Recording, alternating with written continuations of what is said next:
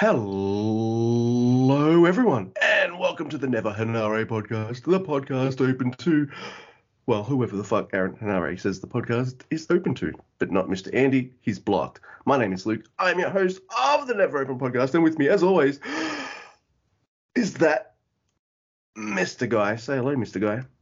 Hello, Mr. Guy. Hello, Luke. And I believe that I was dreaming till the neighbors came out screaming. I'm excited again to talk about G1 33.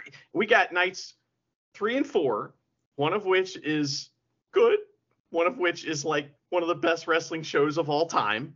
And we're going to talk about AEW. We're going to talk about buildings in Japan and probably much more.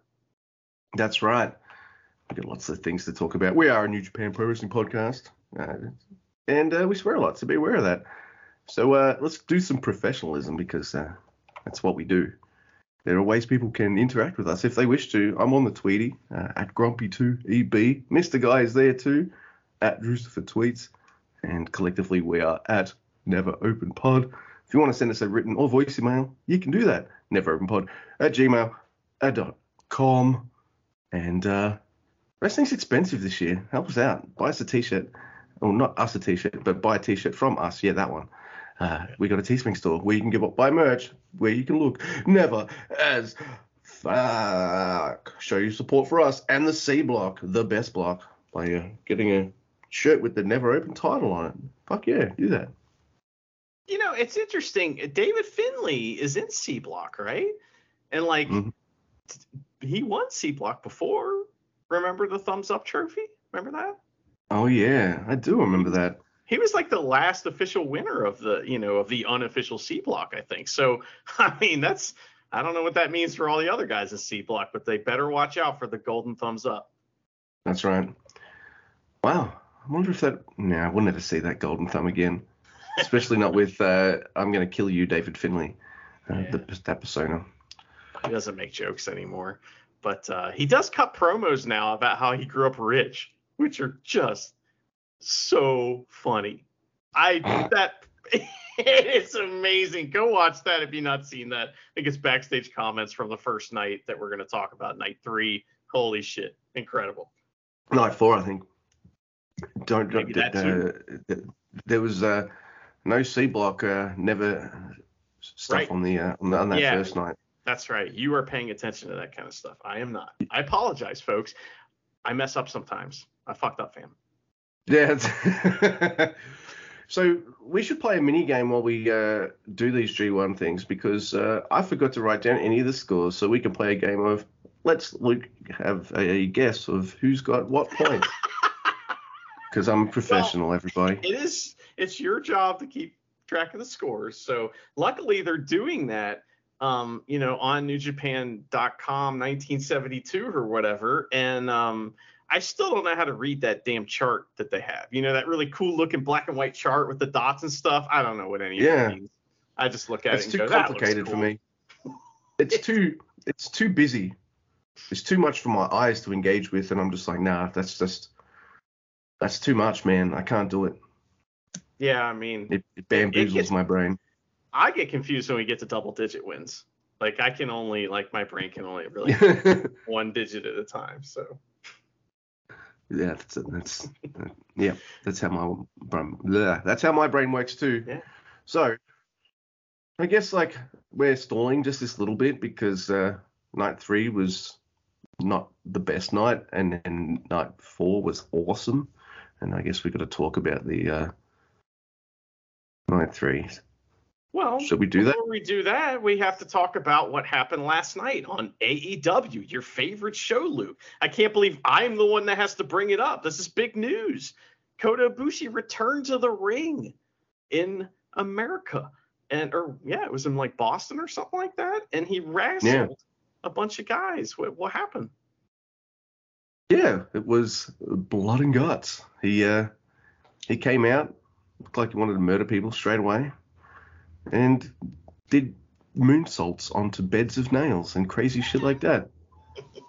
I didn't know this until you even told me that he decided to just take a backdrop into the tax just for fun on his ownsies. Yeah.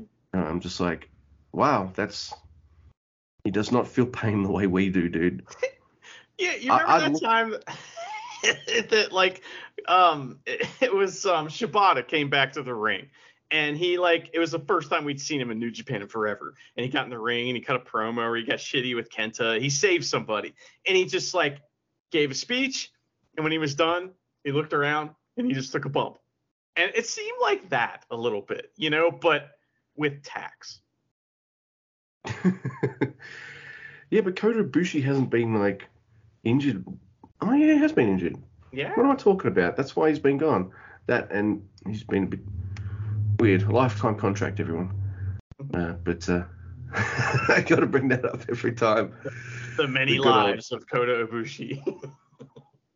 In New Japan, you'll either get signed, you either not get signed, or you'll get signed to a lifetime contract. And I guess they last about as long. Whoops. Yeah, it's a little snarky, but that's okay. I'll cheer up when we get to night 4. Yes. Well, you liked Blood and Guts. I didn't like it, but I'm not gonna shit on it or anything. It's just not for me. It's no big deal. But are you excited for Kota Ibushi in AEW, or do you think like maybe that was like a one-off and like he's only gonna show up every once in a while? That's what it seemed like to me, but I don't watch the show, so I don't really know. I like Kota Ibushi a lot. He's had some of my favorite New Japan matches. That's undeniable. Yeah, I guess I'm excited for him. I don't know. Like, it's been a while. Last time I saw him wrestle regularly, I wasn't really a fan of how he was being booked, and it kind of soured me on him. Kind of like how I was with Okada for a while, right? And I will turn around on that because he's just like I need to see him more. I need to get used to him again. But I don't know. Like, would AEW sign him to a couple-year contract? Would any company? He broke a lifetime contract with the company, didn't he? Well, they said he's all elite, so that means we'll never see him again. Yeah. But So as an outsider, my mind goes to, well, you want Golden Lovers versus FTR, right? Mm-hmm. That's what you want, but one of them has to be heel, and that needs to happen soon, so then that match can happen. And then you have the eventual breakup of those two at some point, and you have that match. That's what you want. That's what you do, and in the meantime, you can have some fun singles matches and stuff like that. You just keep him away from CM Punk, and you should be good. Yeah, pretty much. I'd love to see CM Punk try some fucking backstage fights with Ibushi in the room. Ibushi would just like walk right into his hand with his face, and with his own face, and then just whoop his ass like. Dude, Ibushi he's a wild, crazy man. He would have hit the moonsault on Phil's dog. So just saying. Would have hit the moonsault whilst he's holding the dog. All right, don't moonsault your dog. We're just kidding. But yeah, I mean, so that's big news though. That's exciting. I guess if you're an AEW fan, I hope that excites you. I hope that was cool for you. Yeah. I guess so. I'm more into the Blackpool Combat Club stuff, I guess, than the Elite stuff. The Elite stuff has never really been my absolute favorite stuff AEW's done, I guess, because then I like them, but then I'm not big fans of them. That's all. Okay. Well, hey man. Well, I'm glad Daniel Bryan wasn't in that match. I know he's out injured, and that sucks, but rather see Wheeler Yuta in there jumping around on top of the cage and fucking suplexing people on chairs and shit that the camera missed. Let him do that. Daniel Bryan be at home. It's fine. He worked his ass off though, and since he's the lowest rung on the totem pole, of course he loses. But hey, at least he's not dancing like an idiot like somebody else who's kind of in that group. But I liked that, dude. I like that MJF Cole stuff though. So you're preaching to the wrong choir there. That stuff is awesome.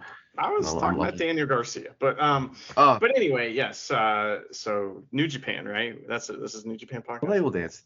Oh yeah, New Japan. Yes, let's do it.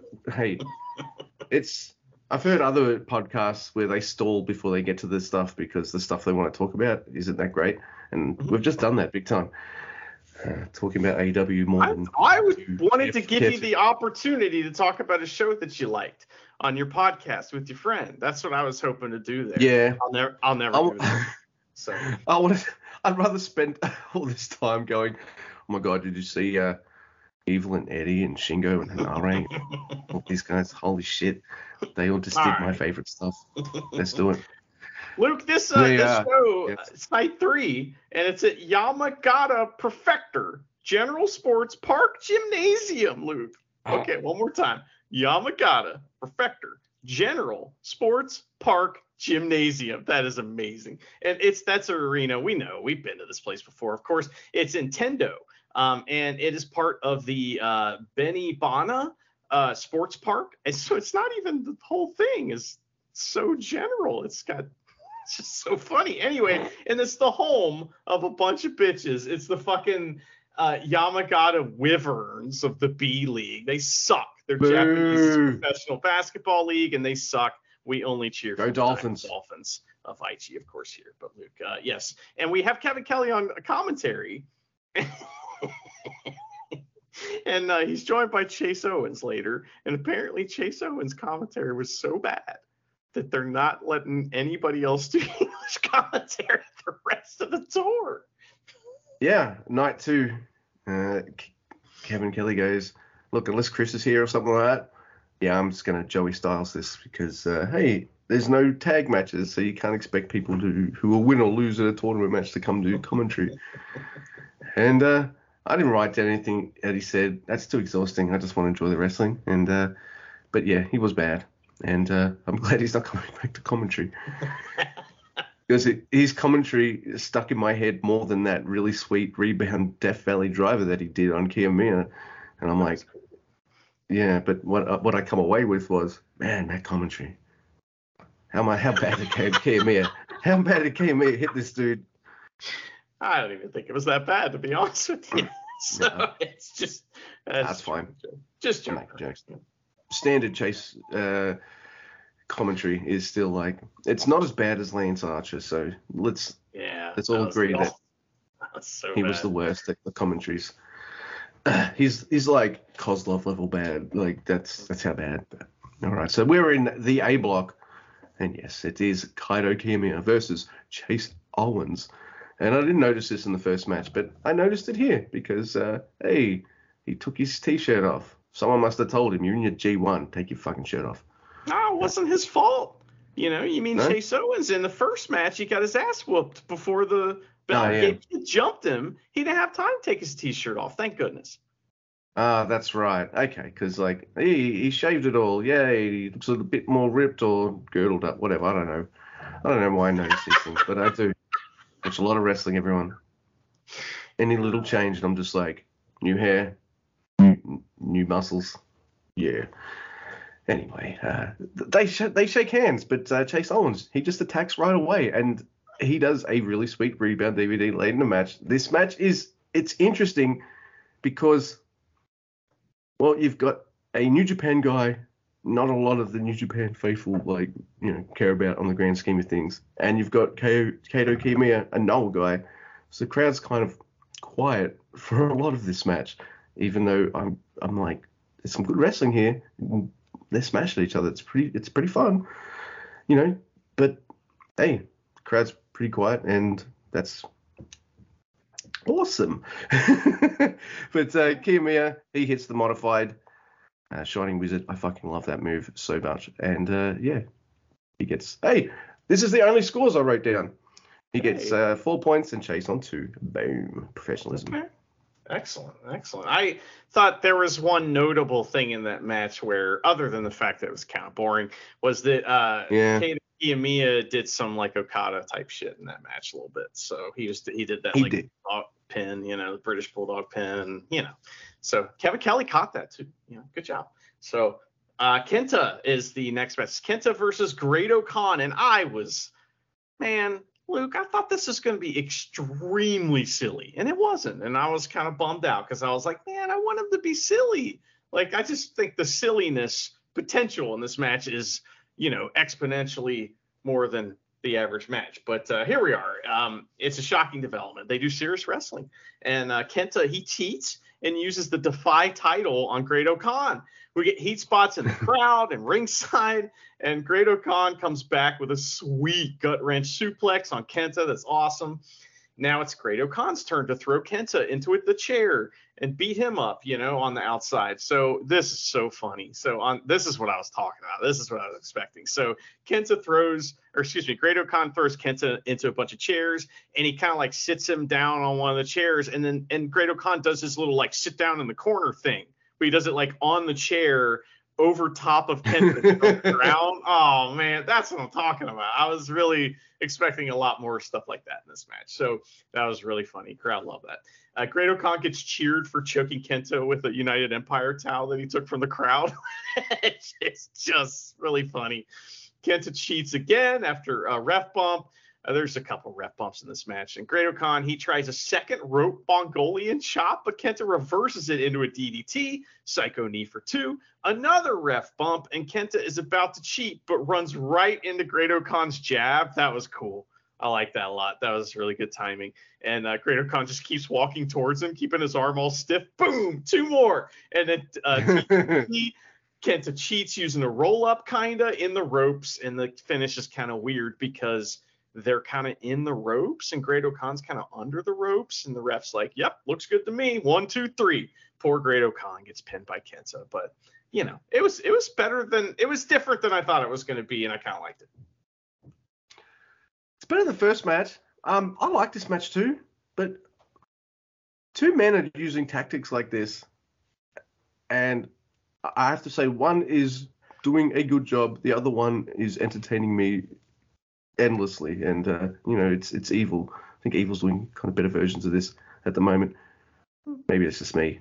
I don't know. Like, I see Kenta and I know he's a heel, but I just see ass kicker. Like, I can't help it.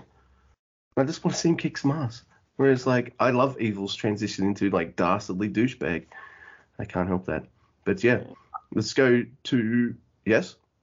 I was just gonna say, I thought Kenta was gonna like talk about how Great-O-Khan is ugly, and like I thought that was gonna play a part in the match, because he made such a big stink about how Great-O-Khan really took it to heart that Kenta called him ugly. I thought that was gonna matter, and it didn't matter. Sad. Nah, no.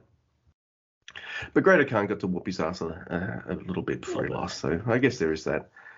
What are we doing with Great-O-Khan, New Japan? Look, I know you got all your new young guys that you're all really happy with, but what are you doing? Great-O-Khan, he's great. Come on. Yeah. Come on, man. I agree. All right, so we've got A-Block action with Hikuleo versus a Gabe Kidd.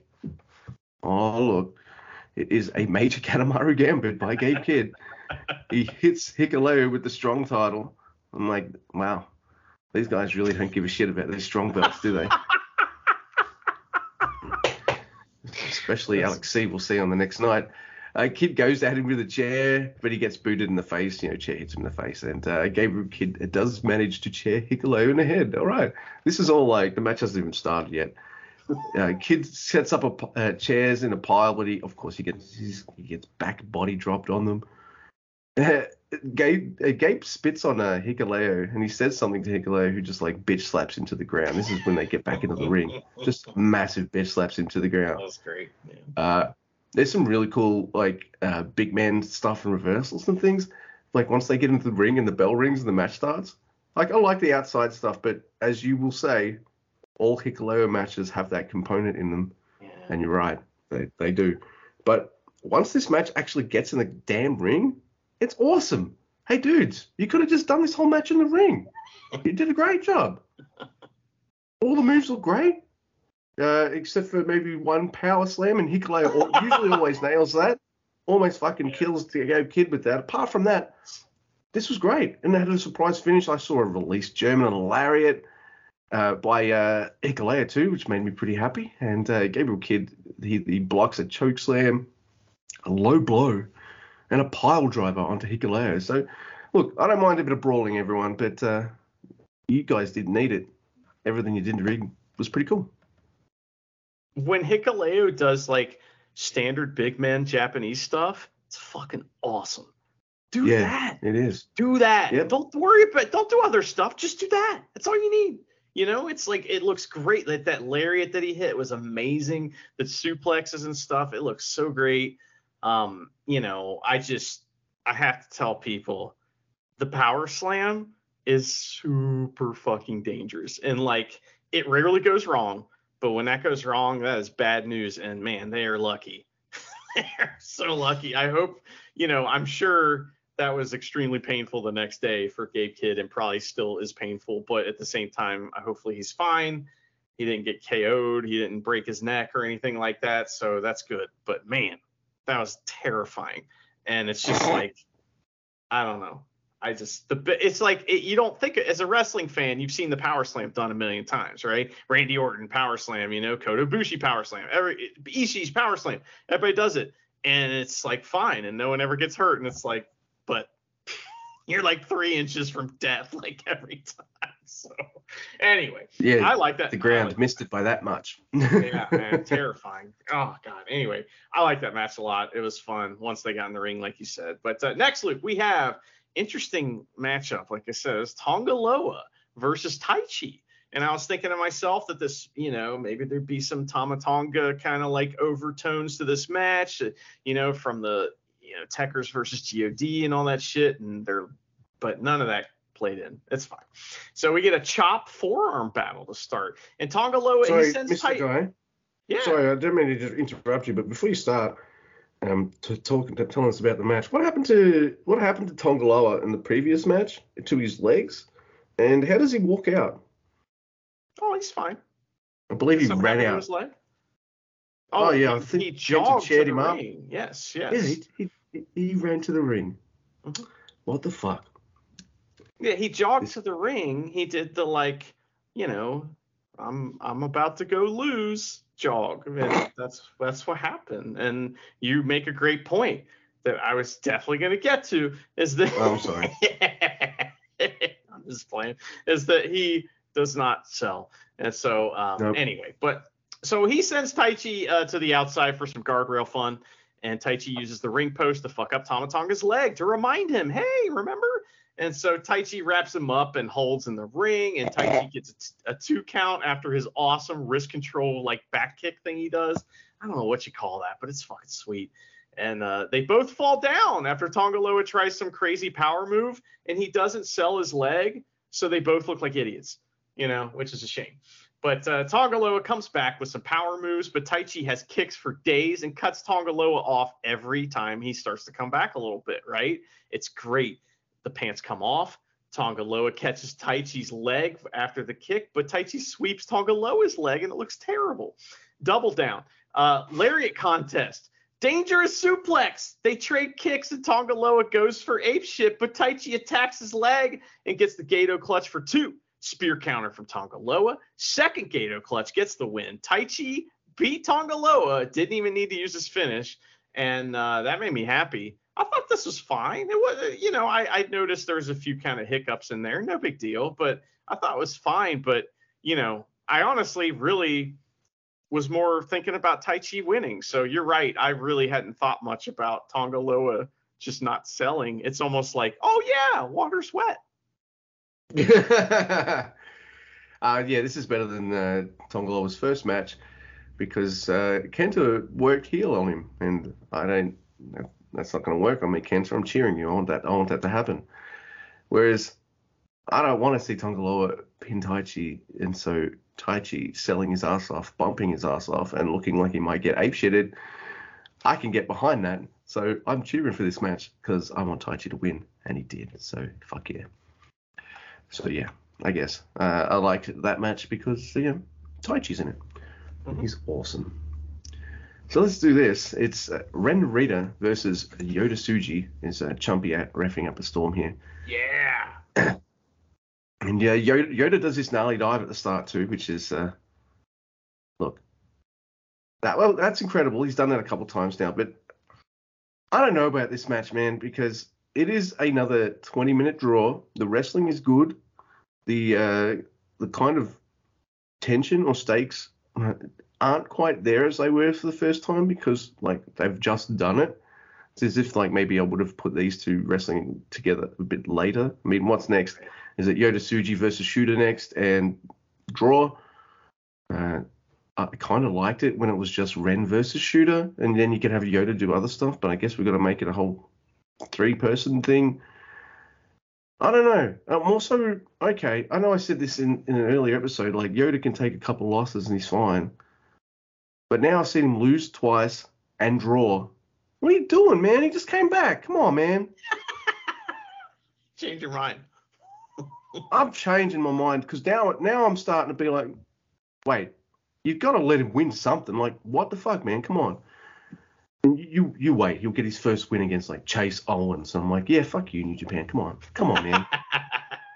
Really? Because don't do that. It'll be somebody. No, I hope so. God. It's just once you can tell where these two men are going, it doesn't become anywhere near as interesting, I guess, because you're just like, oh, there's going to be 3 of these, isn't there? Yeah. They got to do all the combos. Oh, okay. Yeah, and once you realize that, and you're just like, oh, okay, well, that's how much is time's left? Oh, 8 minutes. All right, I guess I'll watch 8 more minutes of these guys absolutely crush it, mind you.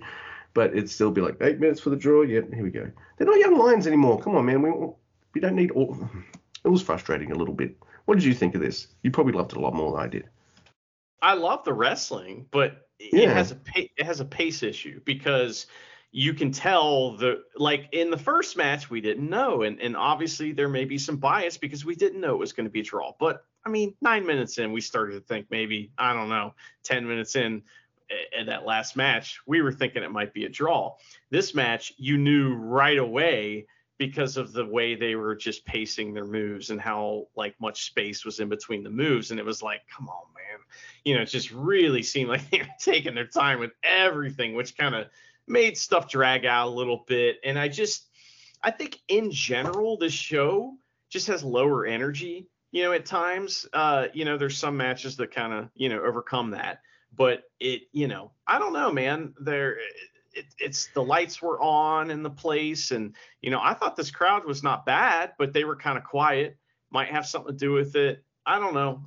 But at the same time, I thought the wrestling was really good, and like Tsuji has like he hits a chop, and he has that dramatic timing of how to hit like a perfect chop that's just incredible and makes everybody go whoa. He knows how to do that. And that's important. What these guys don't know how to do is do draw matches, because when do you practice that? You know what I mean? So like I just feel like they don't have experience doing draws. This is how you get experience doing draws, doing them. So here we are, and maybe I'm wrong about that, because I guess they did do a lot of draws when they were young lions. As young lions. About it. Yeah. So they do have experience with it, but maybe it's just been a long time. So it's not 10 minutes. They have to double that. Yeah. It's 20 minutes.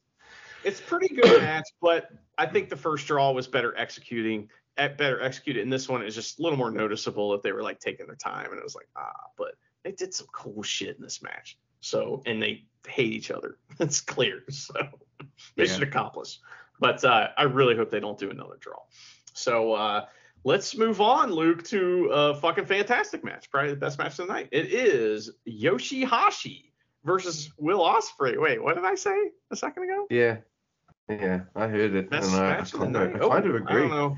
Wow. I feel like the next 2 matches are good, but they don't get into the like extra gear. Does that make sense? Whereas Yoshihashi will do the best that Yoshihashi possibly can, and it's either going to work or it doesn't, and it worked this time. Yeah, and we haven't used a gear analogy in a while. That's good. Way to bust that out again. That's a good analogy. So anyway, the Yoshihashi, he wins the initial kind of like sparring, kind of matchup that they do at the beginning. He gets a headhunter, and then he starts chopping Will, and it's like, yeah, keep it up. And Will sends Yoshihashi to the outside, hits the plancha. He runs Yoshihashi into the ring post, and it's fuck your arm, Luke. And Will, he hits an amazing chop on Yoshihashi and gets an abdominal stretch. Will's bleeding from the mouth and the chest at this point. So, like you said, Yoshihashi's trying really hard at this match, and boy is he. So Yoshi hits a DDT. which Will does an amazing stalling sell on. It's great. That shit's awesome. He's really good at that. And like in a way that's not like cartoonish. It looks like Yeah. plausible. You know what I mean? Like it actually looks like kind of real. It's great. So he did a really awesome sell of that pile driver from Kenny Omega in both their matches. It's a similar thing. But anyway, so Yoshihashi starts running through his offense, and Will kind of like, what's he do here? He I don't know what that says. He gets him on. Tosses him off or something. That's not right. And he gets some of his shit in. He cuts him off and gets some of his shit in. That was a different show I was watching. So there's a chop battle. There's a chop battle in the middle of the ring. It's intense because they like maintain. This is really good. Good job, Yoshihashi. They like maintain eye contact through this whole like chop fight, and they take their time working up to each chop, and it's awesome. And like the crowd's really getting into it. Now they do all the reversal shit. It's very good. Oscutter for 2. There's this dodgy kind of like hidden blade. Oh, dodge of a hidden blade and a running knee from Yoshihashi. Yoshi gets a great fire up right here too. He's hitting all kinds of stuff, including his destroyer, which was beautiful. Yeah. So, and that's not, I mean, it's the guy taking it. But Will goes up huge for everything, making Yoshi look awesome. There's a wrist control forearm battle that's great, and Yoshi keeps trying to hit Karma throughout the match. But it's clever how it gets countered. Like, it's actually, like, really good and smart and awesome. And so I can't describe it because it's so complicated. But it does. They do that a couple times. And there's a Spanish fly from Will for 2. Will gets cheeky Nando's and an electric chair power bomb. It's just like, what? And he hits a spiral tap for the win. I can't remember what he calls it, but that's his new finish. And fucking poor Watto. Some more Master Watto is like hanging out with Tenzon. And Tenzon's like, I know, buddy, I'm sorry. Because now Will Ospreay has stolen the RPP. It's doing it as his finish. So pretty much. This match was great, and Yoshihashi must be like, hey, it's the G1. Lots of people are watching this. Lots of people will be watching, especially maybe a Will Ospreay match. Let's crush it. He did, and he even managed to be part of some complicated spots in the match. No doubt, probably called by Will Ospreay. I'm sorry, Yoshi, but that's how I feel. But takes 2 to tango, and he helped pull him off. So, yeah, I like G1 Yoshihashi a lot. He's kind of gotten quietly better since the COVID era, I guess, and stepped up. And he's been fine. I don't think he's been deserving of the really old criticisms against him. But, his timing was so good in this match, and that's always been the problem is like his timing's terrible. His timing was awesome in this match. And this reminds me of how he wrestles when he's wrestling the Aussie Open guys, similar type deal, so I liked it. Maybe Bishamon they like wrestling the Gaijins, maybe. Flippy heavyweights. That's what they like. I think so. All right. So let's go to A block. And we have a match that, on paper, should be awesome. But instead, I'm just like, yeah, you guys decided to leave a lot on the table, I guess. It's Sonata versus Shooter. And what did you think about this? Like, I thought it was like, one of those matches where you've said this about Sonata matches as well.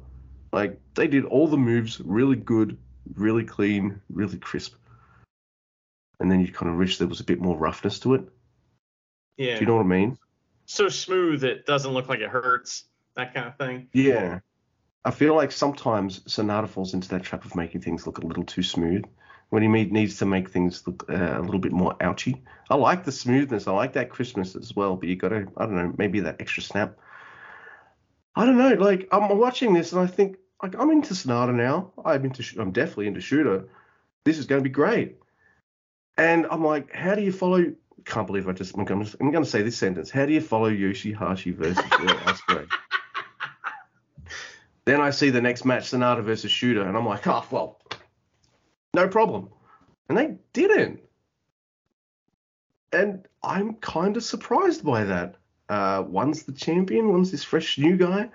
One I know one was Ospreay, and the other one is Yoshihashi, but I don't know, Yoshihashi. Man, Why was that so much better than Sonata versus Shooter? How do you explain this to me, Mr. Guy? Sonata does win, of course. He's the champion. So Shooter is now just like basically on 1 point. Ren's on like 2 points because he's got 2 draws, and Yota Tsuji is on 1 point because he lost his first match in the G1. And he got a draw. I don't know. Some of the booking on this side of the G1 is a bit weird to me too, Mr. Guy. I don't know. I know that it's early and they'll turn it around because that's what they like to do. They'll draw you into this like, oh, Jay lost 3 in a row, he's fucked, and then he'll win most of his matches, and then it's all fine. Mm-hmm. Yeah, we're headed for changes in fortune. That always happens in the G1, no matter who it is. And I don't know. I thought this was good. It's one of those matches where the idea is that like Shota Umino has to prove himself against the champ. He's not going to win. It's like facing the Gracies. If you're in British, Brazilian Jiu-Jitsu, it's like you're not going to win, but you're just going to prove yourself. And so he took, Sonata to 2 minutes left. I think mission accomplished there. I don't think I'll ever look back on this match as something to remember other than to be like, remember that kind of like average match? Yeah, that sure was a match. But yeah. But Luke, next we have the main event of the evening, ELP versus Okada. So this is very good. I just have to say, overall, this night has a low energy about it for some reason. It's not, I don't know, it's nothing specific. It's just like it's just a thing, So I think I can put a name on it. Yeah. Well, the first 2 nights were free, and I've not always said, it's not always the case, but sometimes they'll go hard on the free shows, draw people in, and then it might go a little lighter the next night. But they still had a night off, so why did this feel low energy? You're right. Yeah, I think maybe it's just travel, and I think Kevin Kelly sounded pretty tired on this show too. Maybe they had a rough travel day. I don't know. It's fine. Yeah, I enjoy the show, but so ELP, he comes out and he's like, "Hey, I'm a babyface." So there's this little kid in the front row, and he takes his shirt off and puts it on the little kid. And backstage, you could see peeking through the curtain, Shota Umino giving him the evil eye, trying to steal his babies. But so ELP does he does his fun like shenanigans, and Okada gets all mad, and he beats ELP down and challenges him to strikes. ELP responds with nipple twists. On the outside, Okada. I'm gonna do that. Yeah. Okada hits his DDT and wants a count out. And it's funny because everybody else in New Japan, unless it's Evil or some like crazy heel, if there's a count out spot, they go out and get the person at like 16 or something like that, right? Yano doesn't do that. There's only a few people who don't do it. Okada doesn't do that. Fuck that shit. He wants the count out. It's so funny, man. I really like that. So he's the heel in this match, which is great. So because heel Okada's the best. They get into this like main event, like back and forth rhythm that you find in these matches, and it's very good. And ELP, he gets all his good shit in, like the pinpoint elbow and other moves. And he wants a sudden death, but Okada bails to the outside. DDT at the like off the guardrails onto the floor from ELP, and that was amazing. So that was ELP answering Okada's DDT from earlier. Okada has ELP's number though. Every time he gets moving, it's flapjack or it's drop kick. And Luke, there was a drop kick in this match. Did you see that? Yeah, I definitely saw the drop kick. It was like the greatest drop kick of all time. It's incredible. Yeah. Wow, that was so awesome. So I think we say that at least once an episode, and we've said it for like. Yeah. It's one of our most common things. That was the best drop kick I've ever seen. It's always the same dude too. So there's ELP finally gets hit with one Rainmaker. He dodges the second one, drop kick, runs right in the drop kick, and then German suplex by Okada, throws him. He tries another one, and he gets cut off, and there's a drop. Oh, he tries another drop kick, but ELP like stops in the ropes and it hits a flippy flop that he had tried earlier when he got kicked out of the air. So Okada drop kicked him out of the air trying to do a flippy flop. So there's a crazy power move from ELP. I don't know what it was, but sudden death and CR2, but Okada just kicks out. Fuck you. Sorry ELP. Fuck you. And ELP he goes to the top rope, but Okada rolls out, and that's okay. Top rope moonsault to the floor from ELP. He's like, you're gonna roll out? Fuck you. So here we go. Thunder kiss, but knees up, and it's like the most telegraphed knees up ever. Okada, the second ELP's toe leaves the ropes off the springboard, Okada's knees are up, and he's looking at him like, fuck you.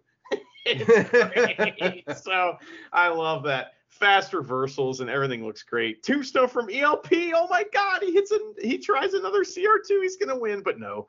Okada's inevitable. Rainmaker. Okada wins. Yeah. Someone pointed out that like he doesn't lose under 20 minutes that often. So, except like I can't see him winning this G1. I can't see him winning it Not because he's like 1/3 of the Stank title holders. So of the six-man never goals. So I can't see him. I don't know. Somebody on Twitter was like, "Oh, it's fucking bullshit." You know, that's actually a big accomplishment, beating Okada in under 14 minutes. No one's done that. And then Chris Charlton came up with they were trying to say that the 20-minute time limit is affecting everything, including Okada's booking. And which I don't know why people care about that, but Chris Charlton responded and said, "No, here's like a list of people beat Okada in under 14 minutes, including Jay White twice." You know, so yeah. I do remember those. I don't remember time being affected, but I do remember watching those Jay White matches and thinking, "Oh wow, it's over," and my boy won. Even better. Right. Holy shit! Because that doesn't usually happen. Good days. Yeah, I think even Fale has beat Okada in under 14 minutes. So just saying. I think he's done that. Yeah, I think he definitely has. So that was an all right, low energy kind of G1 night. However, I still liked that night. It was filled with good wrestling. Yeah. So I don't know. Let's watch night 4. It's in the Miyagi Zerbio Arena. Do you have anything on that? I always do. It's the home arena of the asshole Sendai 89ers of the B League, Japan's professional basketball league. They're pieces of shit. They suck, and they've never beat the Dolphins once that I know of. The Dolphins that you know. Would you of. like? Yeah, that I know of. So I like that. Luke, this matchup that we're about to talk about is one of our favorite matchups. It's like just one of the best matchups in the G1. Take it away then, man. It's Yano versus Zack Sabre Jr.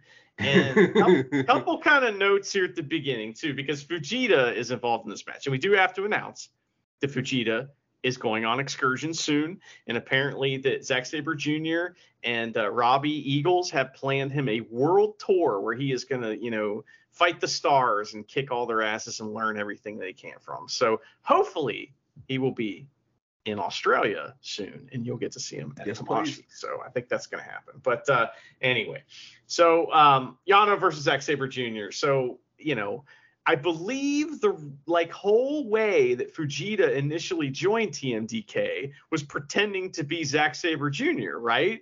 Coming out and so that he could he could sneak attack somebody. And maybe it was Yano. I don't know. I can't remember. So we get a call back to that because here comes Zack Sabre Jr. after Yano comes out, but it's Fujita. And he just does the whole routine. He comes out, he's got the jacket, he points in the air, he flips up the collar, the whole shebang, man. It's great. And Yano's reaction is like, what the fuck? So he takes his Yano robe and he puts it on Nakashima, Broken Arm Young Lion, and pushes him in the ring and says, you guys fight it out. There we go. There's our G1 match. So all this is, of course, a ruse. Zack Sabre Jr. sneaks up out of nowhere and chokes Yano, and it chokes him out, man. It's great. And that's on the entrance ramp, by the way. So the bell rings, but they aren't even in the ring, which I thought was kind of funny. It's like, who did that? So they do that sometimes. They won't do that for some of those Bullet Clubby matches with the Kanemaru Gambits, but it's like a Yano match, and they're like, yeah, we're not putting up with this shit. Ding. It's clearly a choice, So yeah. Zack Sabre Jr., he orders Fujita to tape the corner pads down. This is a great plan. So, So Fujita, not only was he a distraction, so that then Zack Sabre Jr. could choke out fucking Yano. Now while Yano's out, he's getting Fujita to put tape all over the ring, the fucking corner corner covers. Yeah. Good lord! Because last time they've wrestled, I think it was like for the King of Pro Wrestling Championship, and it was like no corner pads match, and so Zack Sabre Jr. knows not to fuck around with the corner pads. So that's great. So I really like that. So the crowd starts cheering Fujita on while he's taping, by the way. And this crowd they are one of my favorite crowds ever. I love this crowd. They are awesome.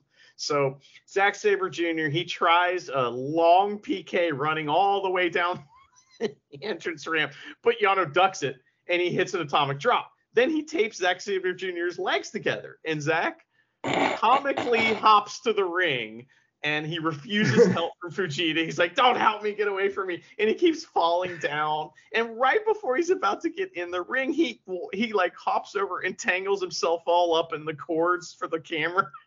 Oh, that was a great touch. Oh, so funny, dude.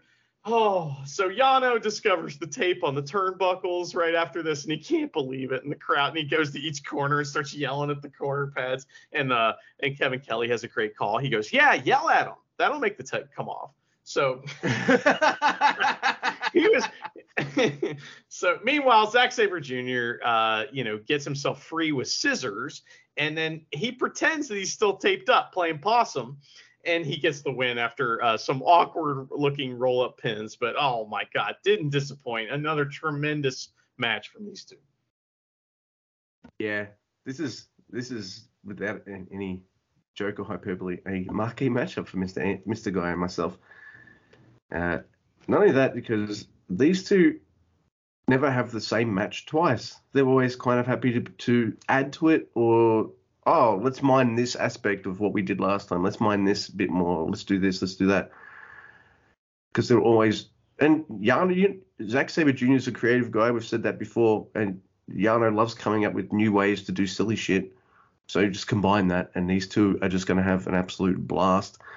And this is another match that's on like the kind of longer side for a Yano match as well. But man, they've both been really awesome. And it doesn't matter with Yano. He could lose. He could lose these matches, and then next match, 2 seconds, nut punch, roll up, it's over. So that's the great thing about Yano. You never know. But Luke, that match. How long do you think that match was? I don't know, maybe 8 minutes, 10 minutes. 5 minutes, 37 seconds. A lot. Really? Happened. A lot happened in 5 minutes. They did a lot in that match. Yeah. Okay.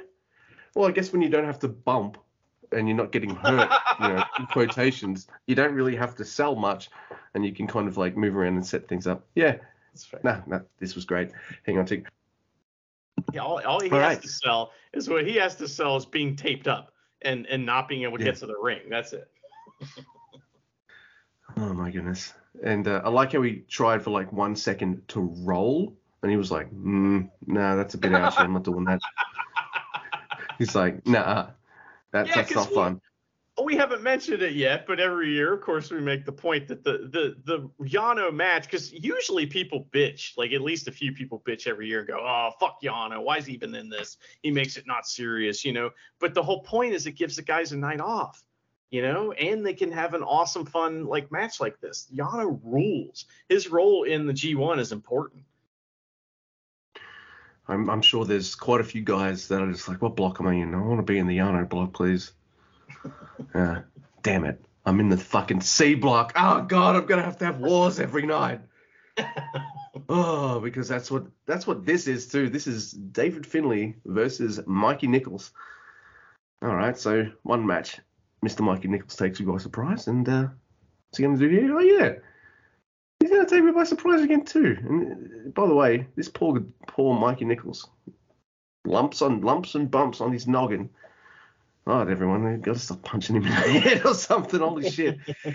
There's some shoving and some great transitions to start off with, ending with a really nice stalling suplex by Mikey Nichols on David Finlay. And they go outside, and David Finlay bashes Mikey Nichols' head against the railing on the outside, which kind of fucking rings his bell a little bit. I'm like, ouch. And then tosses him into the ring post. All right, okay.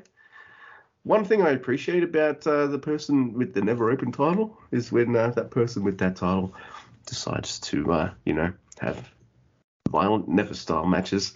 And that being said, I think Finley's maybe my favorite champ in a little while, because that's exactly what he's doing for me. So yeah, Mikey, I can see what Mikey's bringing to the table too after these like 2 matches. Dude bumps hard, and he's got this kind of rough as guts style. It's the second match of his in a row that I've enjoyed. So, that's pretty damn cool, especially considering I was just like thinking that, oh, I don't really know him. Yeah, it's fine. Is this just going to be yeah? So I don't know. I like it. It's making me a Mikey Nichols fan a little bit. So hey, if you I'm trying to put him over here, fuck you, Andy. But it's into oblivion and Finley wins. Yeah, he is. I guess I haven't seen much of him, or I just think of him as a tag guy, or all that kind of stuff. So I'm happy that I'm seeing him, and I'm just feeling like, man, someone better not piss this guy off too much, because he's gonna fucking beat you up. Yeah, it's good stuff. I really like this match. It was great, man. There's some really gnarly looking clubbing crossface strikes on Mikey Nichols too by David Finlay. I'm just like, holy shit, that move, great stuff. He was Finley was really going after Mikey Nichols' head, which was like smart wrestling. Good job. Like, they did great psychology. The match was good. I don't know. It's just on a night like this, oof, it's tough, man. It's tough to stand out on a night like this where you have stuff like this next match, Luke, which is Alex C versus Jeff Cobb. Now, obviously it's the 2 strong, feet of strength guys. So, maybe they'll mix in a little bit of that. Maybe we'll see a little bit of like, strong moves, feats of strength type stuff. We'll see. So, Luke, it starts with a long lockup sequence, and it's awesome. They're pushing on each other, and the crowd's like, yeah, they're cheering them because, who's stronger? That's what we want to know. And it's great. They get into the ropes. Alex does the cheeky rope break, right? So Cobb knocks Alex to the outside with a flying shoulder tackle. Did you hear what he yelled as he did it? No. I'm pretty sure he yelled out, John Cena! as he did the shoulder tackle. If he did, that's hilarious. So Alex bails, of course, and then he uses the belt as a distraction, then throws Kenta Sato, the ref, and Bolton Oleg at Jeff Cobb. He picks people up and throws them at Jeff Cobb. It's amazing. We get guardrail fun, and then a motherfucking deadlift gut wrench suplex from Alex C on Jeff Cobb. It looks insane. It's amazing. It's awesome. So then he slaps a hold on Jeff Cobb, and he's got him in like a chin lock, and we got the like classic hold situation, and he's like, what's that in your hair? I hate coconut. I guess, like coconut oil in his hair, which is really funny. So that was great. Coconut does suck, by the way, Alex. Yeah, I agree. Yeah, but then, this might be probably the biggest move that people will remember from this match is that Alex C's like, oh, I fucking hate coconut so much, I'm going to gorilla press slam you. He gorilla slams fucking Jeff Cobb. And Jeff Cobb is doing his part in this match. He's doing everything he can to make Alex look amazing. And Alex is holding up his end of the bargain. My goodness. This fucking rules. So Cobb gets offense in too, but it's like his normal awesome shit and not bonkers insanity like we're seeing from the first time from Alex C, right? So, of course he's doing his shit, and I just haven't mentioned much of it because it's like, oh, there's this other stuff. So anyway, there's all kinds of more awesome power moves from both of them, and a tour in the islands for the win from Jeff Cobb. But it's like, before the match, they're sitting back there and like, well, what do you want to do? What do you think? And they're like, well, let's do some power moves. You're like, you want to do anything else? Nah, let's just do the power moves. And the match is like 90% humongous, crazy power moves. Fucking awesome. Awesome match. There's also the part where Cobb goes to do like a stinger splash kind of move. Alex C catches him, overhead belly to belly. Yeah! Then a deadlift back suplex and a black hole slam. Cobb fires back and hits a German and then says, "To a bitch." I'm like, what? What the fuck? Yeah, this was my shit. Man, dude, this was my shit. Not only that, either someone had a word to Alex or he listens to the show because his underhanded tactics and cheating were so much better this time. There wasn't a moment like he had in the first match where I'm like, what are you doing, man? You were suplexing this guy. Get the fuck back in there. This time, it was integrated better into the match. It involved their strength, like throwing dudes at Jeff Cobb. Yeah. So much better. A lot smarter, that match, too. So, fuck yeah. This match was amazing. Oh, my God. That's my shit. Yeah. It's like... That's awesome. And I'm thinking like, all right, what's next? Oh. All right, so here we go. Evil on C Block. Evil versus Eddie Kingston. I like that Eddie is smart. He's seen a few episodes of New Japan Pro Wrestling. He knows what Evil's all about. He comes out with a kendo stick already. I like that Eddie keeps screaming at Evil to fight him, and Evil keeps screaming at Eddie to get up. Fight me, Evil, fight me. And Evil's just like wailing on him. It's just like, yeah, come on. Get up, Eddie. Get up, Eddie. It's fucking hilarious. Togo trips Eddie. Then Evil takes him bowling. And then Evil leaves him there, walks back through the railing, and then decides, you know what, I'm going to go the 1 mile extra. I'm just going to latch the gate. Yeah, I don't have to do it, but, I'm just going to latch it there just to delay him just a little bit more. I love the It's gate. fucking funny. It's so funny. Evil then... yeah, it's great. Eddie comes back in, and then Evil just stomp, pin, stomp, pin, just using up Eddie's energy. He's doing all these evil tactics to just kind of wear Eddie out. I'm loving it. I love seeing Evil tease a chop, and then Eddie's like, rake of the eye, and then what does Eddie do for the rest of the match? It's blind Eddie. He starts doing wild haymakers in this bit. He misses the ref and Evil, but. What he does for the rest of the match, he'll fucking, at certain points of the match, he'll just scream out, I can't fucking see! I can't see! And it just makes me laugh. It was fucking awesome because Evil will just keep going for those damn eyes. Because he's just a fucking prick. There's corner chops on Evil and Togo with a face wash, which Kevin calls a boot wash. Wash in the face, not the boot. The boot wash would be if like someone's foot was up on the ropes and then you jumped at it with your face. Well, plus like if Evil's face or Dick Togo's face in particular is very, very dirty, then you're just gonna get your boots dirtier. You're not washing them. Evil low bridges and RB spots Eddie on the outside, and just because he can and because he wants to wear Eddie out, Darkness Scorpion on the floor. Like a fucking douchebag. He lets go and gets back in the ring, and Togo tries to stop Eddie from getting back, and he fails. So Evil hits him back in the ring with a Fisherman Buster for 2. Evil manages to, he gets Eddie to take out the ref more than once. Because this is where the cheating starts kind of ramping up with the violence here.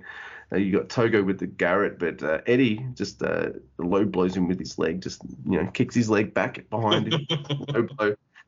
And dodges, so Evil hits Togo with the kendo stick. Then Eddie just canes up both men to the point where I'm sure Togo has some too, but he's got his singlet top on. But I definitely saw some gnarly looking welts on Evil's back. So, no one can tell me this motherfucker's not willing to bump and take shit because he gets chopped, exploded, kendo sticks out the ass. Evil's great.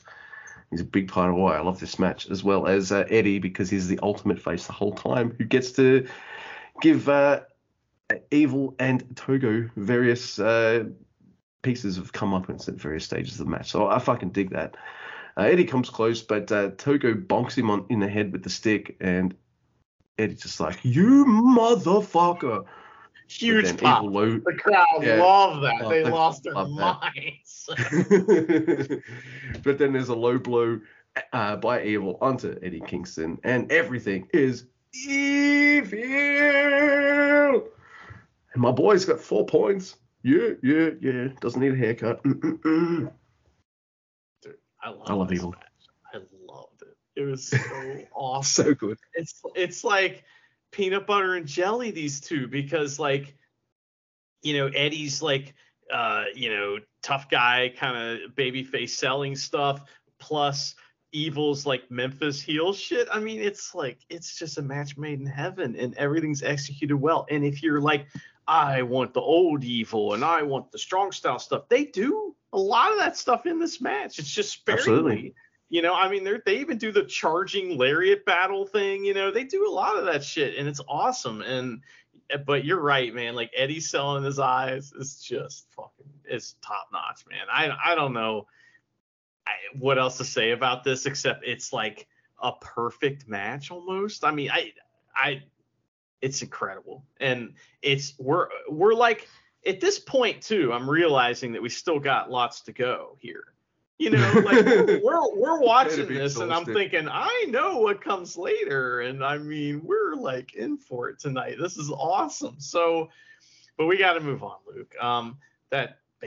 Eddie Kingston, not a disappointment in the G1 at all. No. He is fucking crushing it. And it's just proof that he should have been here all along. But anyway, next, Luke, we have Shane Haste versus Tanahashi, right?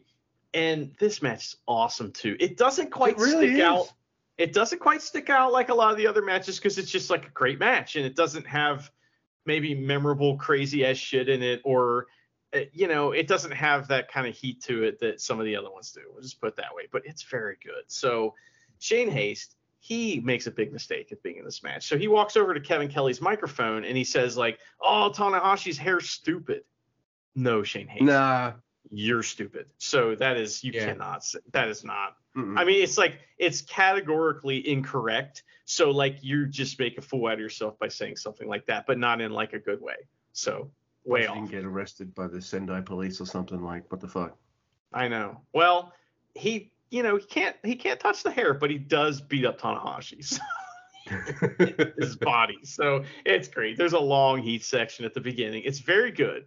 But my mind's still kind of on that last match a little bit, while I'm watching this. So Shane Haste has some really cool heat spot offense. Like, he has this deal where he has like a guy laying on his back, has Tanahashi laying on his back, and he's like, Shane Haste standing on the floor. Tanahashi's neck is kind of hanging off the apron and kind of does like a GTR kind of thing off the apron, throwing Tanahashi over his knee. That's fucking great, man. He did a crazy flipping like Canadian style dive that makes Tanahashi go fucking splat on the ground on the outside, and that looked awesome. They go back and forth, in the ring, settling into that like rhythm we all know so well, Luke. And Haste has a lot of like power when he needs it, which is awesome. Like, at times when Tanahashi's becoming too much for him, he just kind of like overpowers him, and it's great. That's not something I would expect from him, so that was great. The reversals in this match are tremendous and just superbly executed. When Tanahashi comes back, Haste goes like flying, bumping all over the place. It's amazing. He hits a great Falcon Arrow for 2 out of nowhere, and Tanahashi comes back, straight jacket German suplex. Favorite move, which is awesome. A sling blade. They fight on the top rope, and Tanahashi hits a high fly flow after knocking him off the top rope. He hits a second one and wins. And it's important, Luke, that I mention that something happens after this match. It is the final wound of COVID has been healed. And what happens is Tanahashi walks over to a fan in the crowd, takes their towel, wipes his mighty brow, and soaks their towel with the Ace's sweat, handing it right back to them. COVID's over, Luke. Pandemic wrestling is done. The Ace has healed the world. The Ace healed COVID. Yes, he did. All right, so maybe for me, Haste and Nichols, they haven't jumped out at me immediately like, say, Aussie Open has. And maybe it's been me underestimating them and needing to warm up to them. Well, guess what? Now I'm going to get to watch a shit ton of their singles matches right now in this G1. And both Mr. Haste and Mr. Nichols haven't put a stinker on yet. Fantastic stuff. I really liked Haste in this match too. And Tanahashi was stubborn. He's like, nah, I'm getting all my moves in, and you're not going to trap me like ZSJ did, so fuck you. You're taking them. And he did. Straight jacket German, though. I knew he was going for it because, like, his Haste is going back with the arms. I'm like, Tanner, come on, mate. I want this more than the high fly flow. Boom. He hits it. I'm like, yes. And then I was still happy to see the high fly flow. Of course I am. But, yeah, just use that straight jacket German, Mr. Tanner. Bridge that. Man, that's awesome. Whew. I wonder if he can bridge I don't know. anymore. I don't know. Yeah. But let's not put him in bad positions, okay? Sorry. It's like you're Irish whipping him over here. I'll put it in my fantasy dream book. Deep into it, man. No one can see. All right, so I'll watch this match twice. Yeah. Multiple bits of it again. And I think this match is fucking incredible. It is a C-block match. So, of course, I'd say that. I'm sorry I took all the C-block matches. Oh, man. It's okay.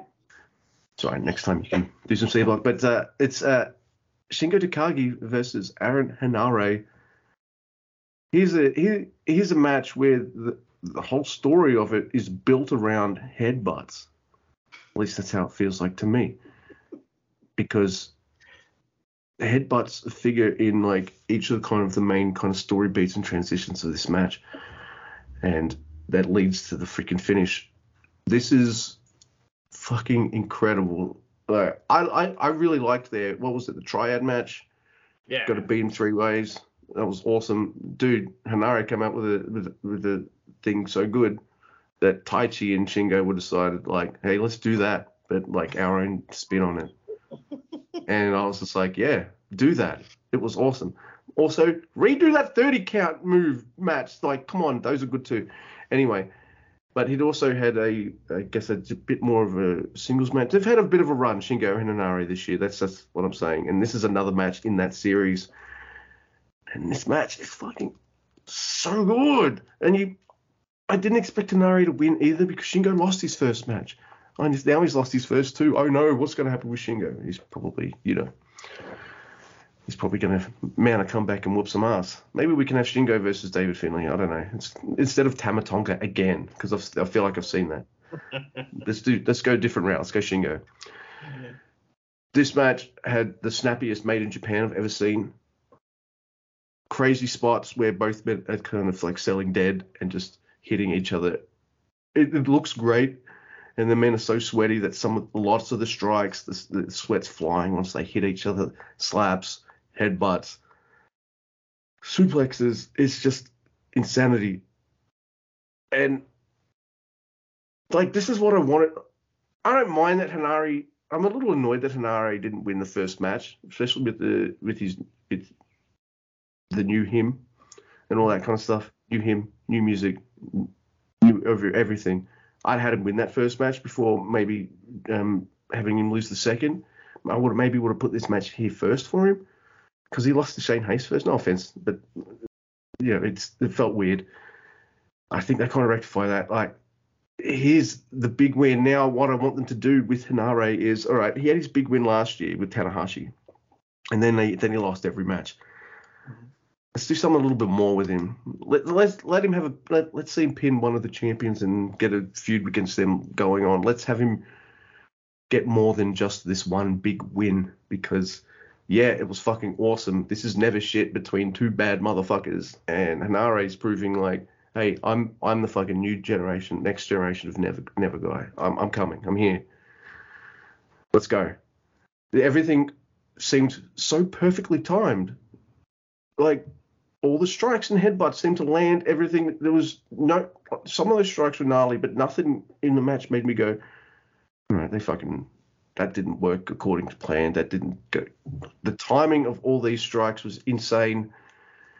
I thought they killed each other several times over. This is never shit. This is why I love New Japan. This is just pure heaven for me, Mr. Guy. What did you think of Shingo versus Hanare?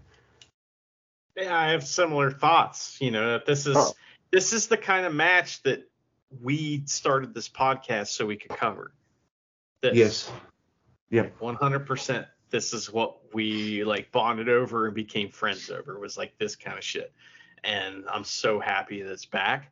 I'm so happy that, like, you know, Hanari is a young guy and he's a guy that New Japan clearly loves. So this ain't going away. You know what I mean? And the fact that it's like, I don't know. I'm so happy about this match. Did you have something else to add? I wanted to tell you more about my experience watching this too. All right, I was just going to mention, because I don't think it did, Streets of Rage. Very well-earned, hard-fought to put on Streets of Rage. And, Hanari pins Shingo Takagi. Clean as a whistle.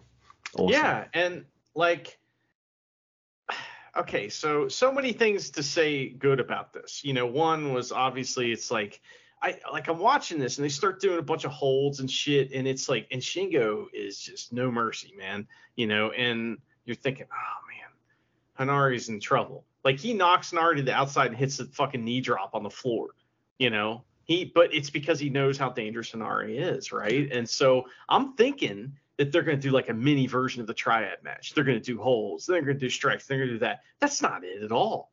Like, what they do is they just do a fucking never match where they just beat each other up the whole fucking time. And, like, yes, Hanari's the underdog to the point these guys work this crowd into such a frenzy that by halfway through it, the crowd is reacting to every single thing they do. Everything they do.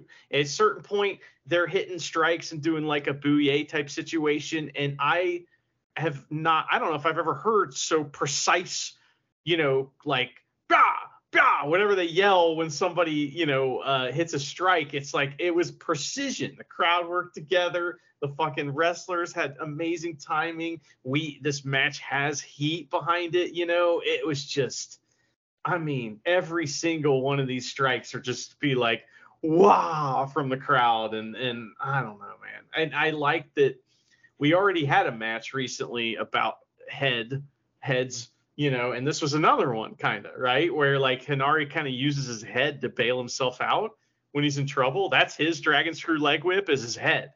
Oh, so yeah. He just, and it's fucking great. We're starting to kind of learn a lot more about him. And something else you mentioned earlier about like getting to know the TMDK guys better as singles guys. Like, isn't the G1 like the ultimate way to get to know a wrestler? Like, you know him so well by the end of it, you know? It's just, I don't know, man. We, in the past, named an episode after Hanari. This is our second episode that is the Never Hanari podcast, or whatever he wants to call it. And because, man, he's fucking earning his spot. And I'm so glad that they're doing something with him. And now he's a threat to everybody after this, you know? It's great. Hanari's leveled up. And he's having really good matches with guys who aren't even, you know, Japanese, New Japan top guys. Like, I never thought the Mikey Nichols match was going to be that great. It was pretty damn good. I'm still thinking about it, like some of these spots. And here he is crushing it with one of New Japan's top guys as well. So he got something with it, yeah. Like, Hanari used to be kind of generic, right? That was the problem. He was generic. Man, now he's the opposite of generic, opposite of that. And like, man, it's great to see. And it also goes to show how long it takes to like truly get over in New Japan sometimes.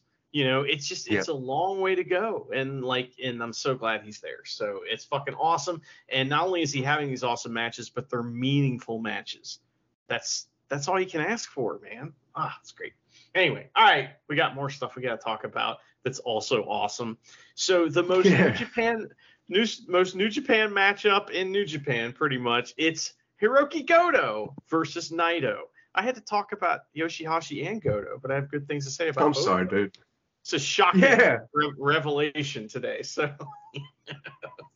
anyway, the crowd is behind both wrestlers here, but Naito more for sure. You know, Red Shoes lets him know. So Naito, he tries his mind games, but Goto just kicks him.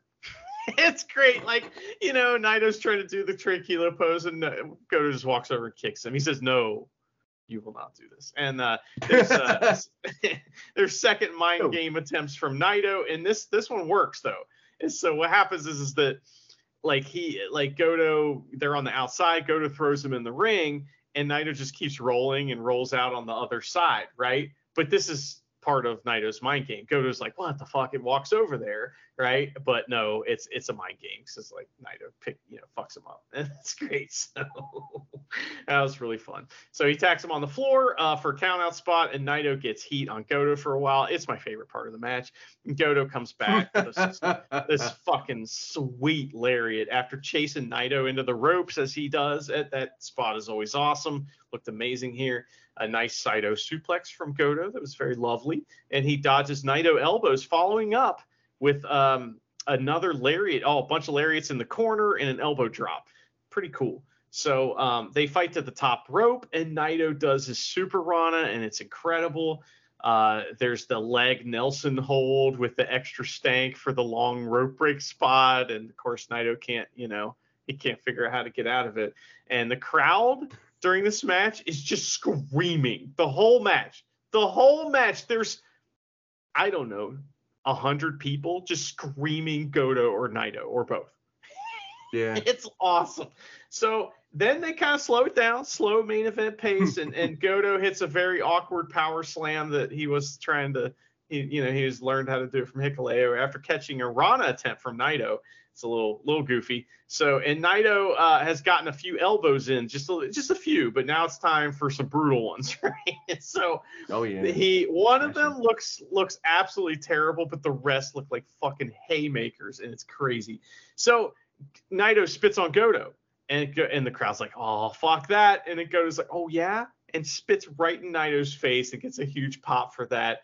That was really funny. And he gets a GTW or whatever it's called, and a lariat after some back and forth. Yushi-Giroshi for 2.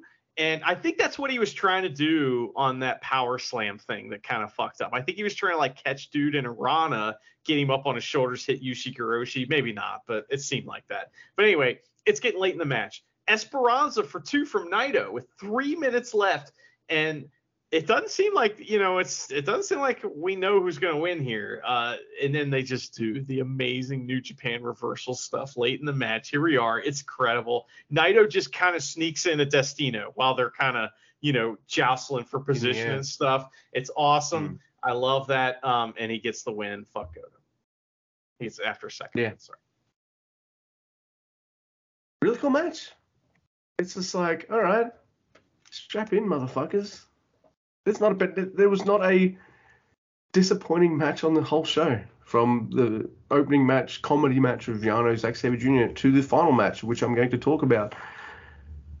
Oh, I really like this, and maybe this was some of the maybe these were some of the people that Tama Tonga should have been wrestling when he was the Never Champion, because this is great fun. It's Tama Tonga versus Tomohiro Ishii.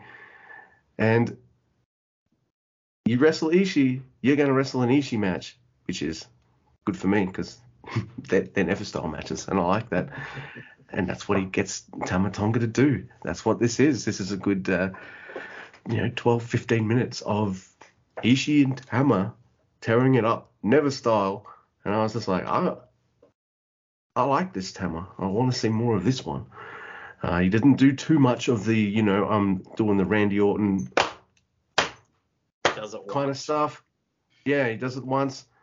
The gun stun reversals, Ishii doesn't make him sit right down on his butt before he stops it. He stops it kind of right away early. That's how you do it. Yeah. Mm-hmm. Yeah, because his style is to stop that, twist him, shoulders, suplex position, that kind of thing. Works so much better. So if anyone's going to do gun stun reversals, that way. Because then you can transition, maybe turn around, DDT, suplex, something like that. When he's sitting down, what move do you do? Oh, I guess like a headlock or something. Like, get out of here. That's not as fun. So these guys just smash each other. It's great. Ishii chops the shit out of Tama Tonga. We get the DVD bomb and Supreme Flow, which is what I always like to see and wish was the finish. But I can't remember the name of the move Tama finishes the match with. Was it Bloody Sunday or something? The J Driller, that's right. Yeah. I don't mind that because that's not a Bullet Club kind of reference either. Yeah. That's a Jay Briscoe reference. So fair enough. Good. I want him to move away from doing the Bullet Club stuff because he's not in it, and do things like the J Driller and the Supreme Flow and the things like I like this match, and this is probably one of my favorite Tama Tonga matches in a while too, in a good way. I liked it. I do, however, wish Ishii win, and that's just me being me because Ishii's one of my boys. But I just thought it was a really fun match to cap my favorite night of the G1 so far. I think this night was awesome, and this match is awesome. I thought it was really good. They kept it moving, like you said. When this match is moving, it's fantastic.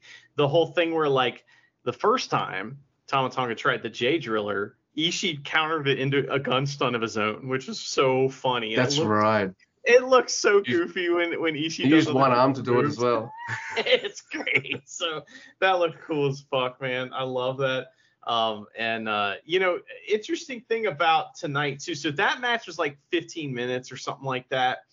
And that we forgot to mention the Hinari Shingo match went down to the wire. There was 20 seconds left, or 22 seconds left, right? So, match length was kind of all over the place tonight. I thought that the Ishii Tama Tonga match had a really good pace to it, and everything felt right.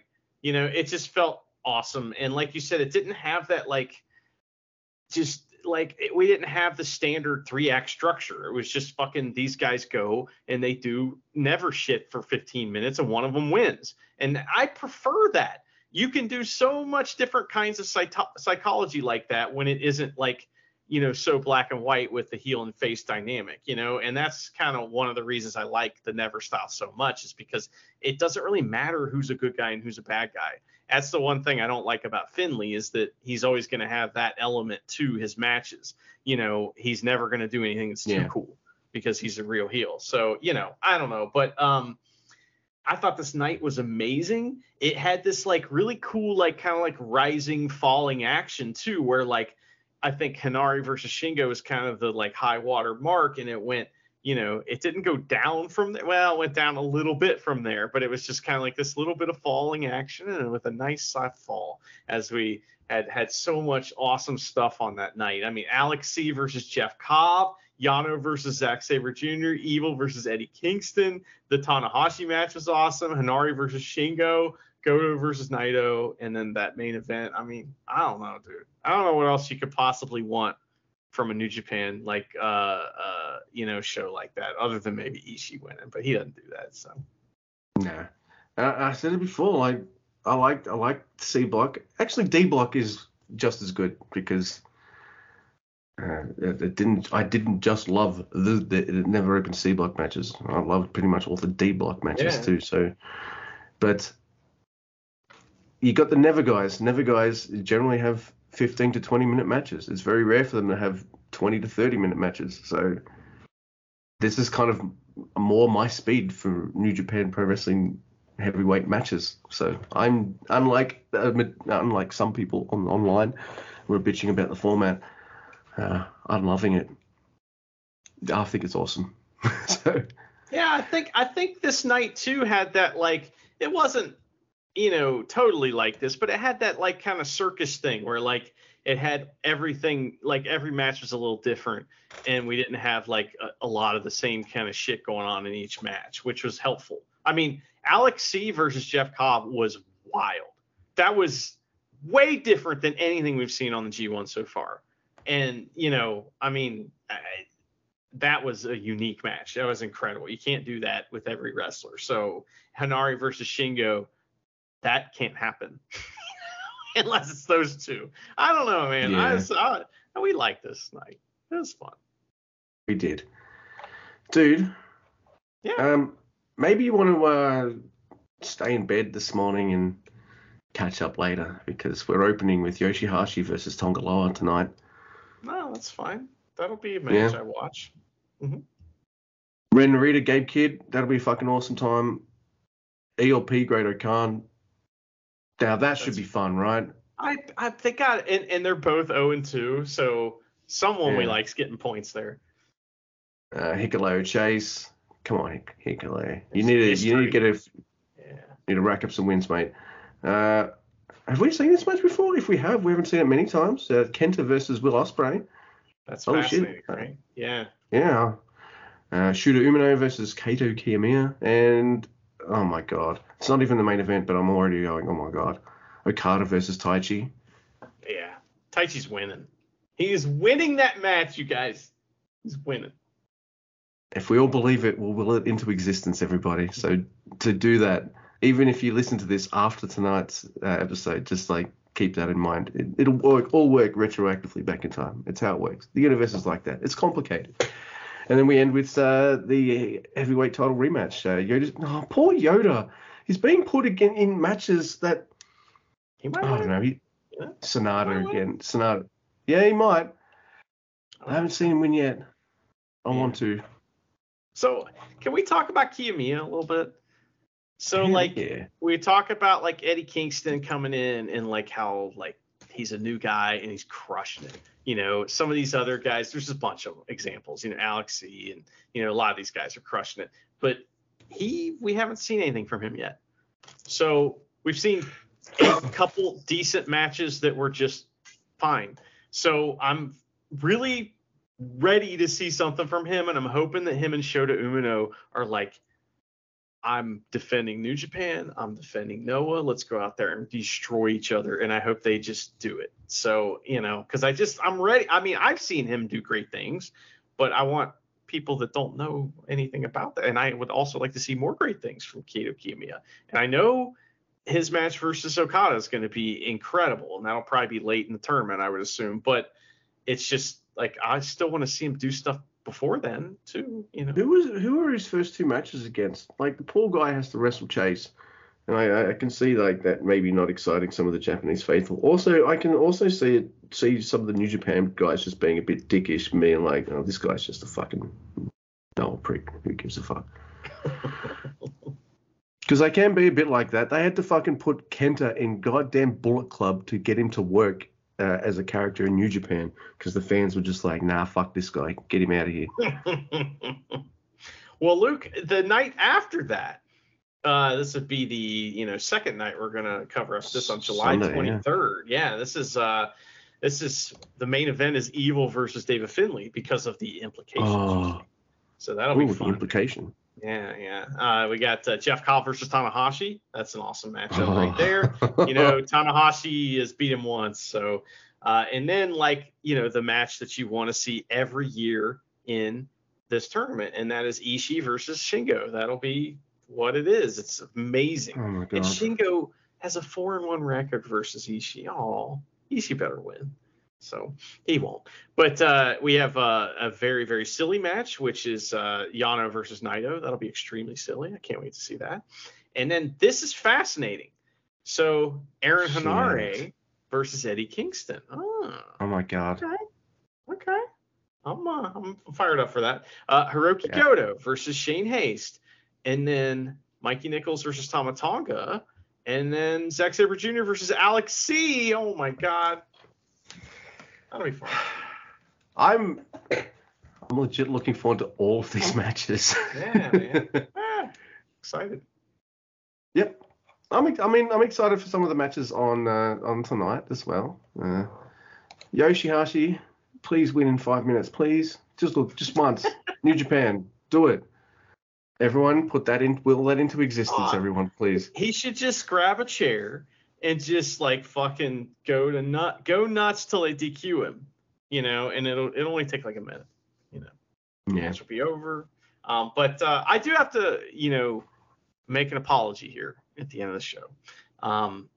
Last week I got a little crazy with uploading the episode a little before I checked everything, and I left this giant gap in the beginning of the episode.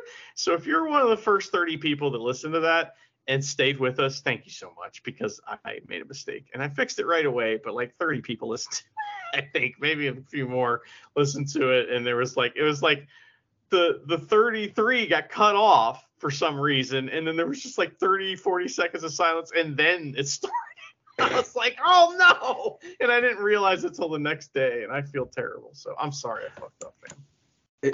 It's nice to know that not only is professionalism my job, it turns out it's also Mr. Andy's job too. I fucked it up though. I wasn't professional. I'll be professional this time, I promise. Oh my goodness. Man, we've done it. That's 4 shows of the G1 Climax. At 33. I'm having a great time watching the G1. Are you? Absolutely, and this has been an easy experience recording wise and like scheduling. I know nobody cares about that, but man, it makes a big difference. It really does. So like, it's so hard to focus on like a million, matches at once and trying to remember what happened. Even though you wrote it down, you still try to like have a sensory memory of what's like watching this stuff. And if it was 3 days ago and 30 matches ago, man, that's tough, man, sometimes. So, Yeah. Hey, New Japan, next year, do you want the best of... Can you have the best of Super Juniors breathe a little bit, please? Just let it breathe. That was rough. Man, was the wrestling awesome? Yeah. Especially when we forgot to press record on one of them. Oh, yeah, and we had to do it again. Yeah, I'm sorry. I fucked up, fam. Yeah, it happens. Oh, all right, man. Well, unless there is anything that Mr. Guy would like to add.